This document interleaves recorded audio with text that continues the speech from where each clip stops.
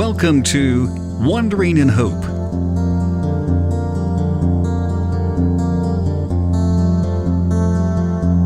Now here's Madisonville Church of God pastor Josh Benson. Hello everybody, this is Pastor Josh. This is part 2 of the Bible and the voice of God. So what I want to do in this segment is talk about Scripture as conversation. I think that we all, no matter how introverted you are, you enjoy communication to a degree. We are just engineered, we're designed to communicate with one another. We're designed not to exist in a vacuum in our own bubble. We're designed to have relationship. It's part of being an image bearer, of bearing the image of God. That's part of that Imago Dei, image of God thing that we have. Conversation is important, all right? Now, in 1 Thessalonians chapter 2, verse 13, Paul says, "And we thank God constantly for this, that when you received the word of God, which you heard from us, you accepted it not as the word of men, but as what it really is, the word of God, which is at work in you believers." All right.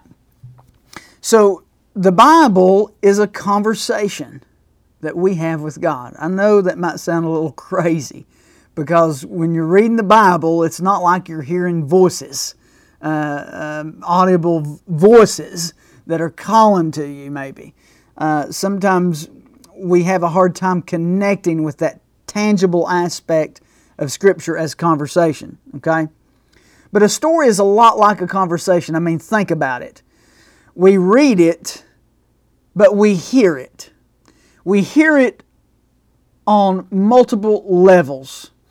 It draws us into its world. You say, "Pastor, how do we hear the Word of God?" Well, you get drawn into it. The sights, the sounds, the smells, the feeling, the emotion, the characters, the plots, the adventures in the book of Acts that you see Paul on. I mean, you know, we connect with all of this stuff, the rebukes, the chastising portions of Scripture, the tough parts of Scripture where there's pain and heartache and disappointment. We connect with all of this, all right?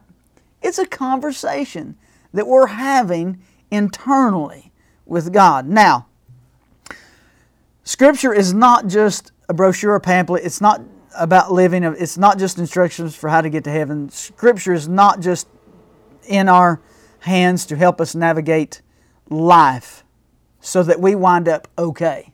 That's not at all what it's about, okay? It's about revealing the glory of God across all space and time, connecting us with the grand reality of God's presence. All right, so let me explain. If my wife walked into the frame right now and she stepped into the front of the camera and she said, "Hey, take the trash out when you get home," I'd say, "Yes, dear." But if a complete stranger stuck their head into the frame, looked at me and said, "Hey, take the trash out when you get home," I'd be like, "Who are you? What are you talking about? And how do you know if I got trash at my house right now?" That'd be some serious questions to ask. I'd be like, maybe I need to leave and check, make sure all my belongings are in the house too, right? It would startle me. I'm like, "Who do you think you are? Who is this person?" Okay? Well, a lot of times the reason Scripture doesn't connect with this is because that relational value is left out of it. We're reading Scripture like it's just a dry story that's supposed to help us learn how to get to heaven. That's not at all the point.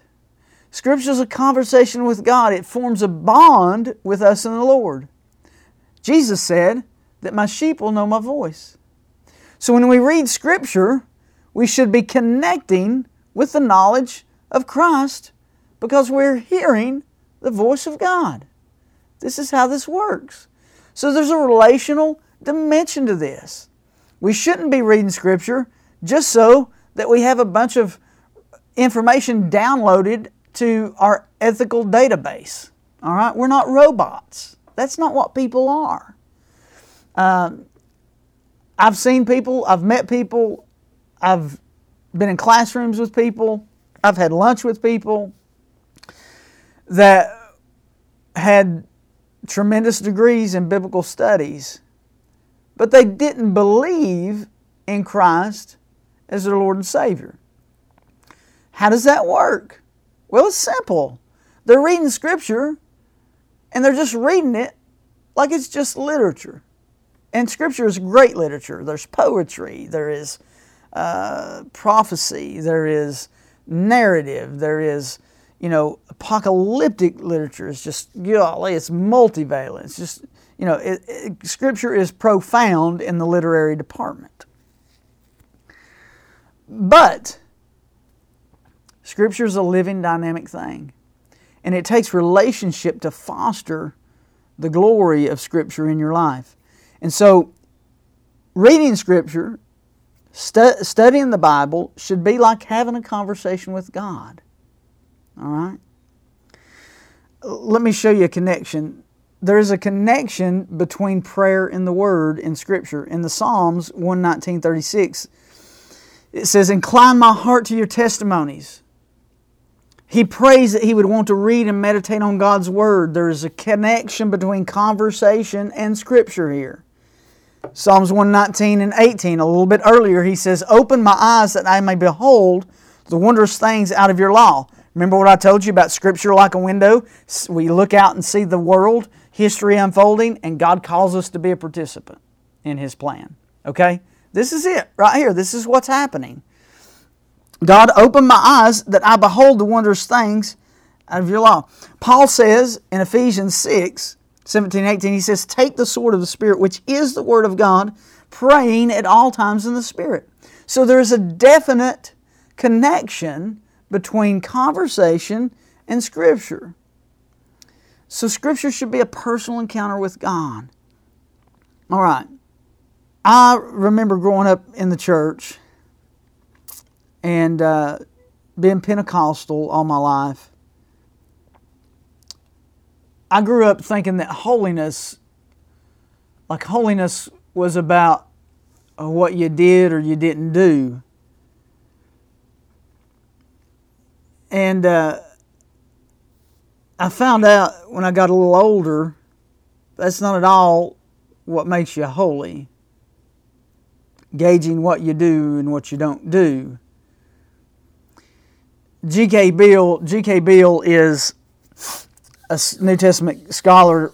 He taught at Wheaton for a while, and he did some good work on the book of Revelation and some other things. He wrote a book, and it's called "You Become What You Worship." And in this, he traces the history of Israel, and he shows how in the Old Testament, the idol gods, the false gods that Israel worshipped, they took on those characteristics. And what I learned is, and this is what I tell people in the church when I spend time every spring and I hammer home a theology of worship, I told them, I said, you become like what you worship. You want to know who the holy people are around you? Look at the people that are living a worshiping lifestyle. All right? Those are the people that are holy. The people that are loving God. All right? Heart, soul, mind, body, and strength. The people that are giving God everything and connecting with God on that personal level. Same thing's true with Scripture. Scripture is absolutely meaningless. It's just a set of rules, ideologies, etc., without that conversation with God ingrained in the experience. And so, what I want to encourage you to do over the course of this month in July that we spend talking about the Word of God as the voice of God, I want you to spend time meditating on the Word, poring over the Word, and listening for the voice of God. Say, God, I want to connect with you. I want your presence through the text to to feel, to penetrate and feel my life. We're going to move into the next segment, and I'm going to talk about the parables of Jesus in a way that I would bet most of you have never heard. So stick around and check that out and be looking for that third video. Roll us on our podcast. Subscribe to the podcast, and you can catch these videos. You can catch them audibly as you're buzzing down the road. Don't forget to keep your phone out of your hand, because that new law's coming, and you know what the Bible says about being lawbreakers. This is Pastor Josh. Have a blessed week.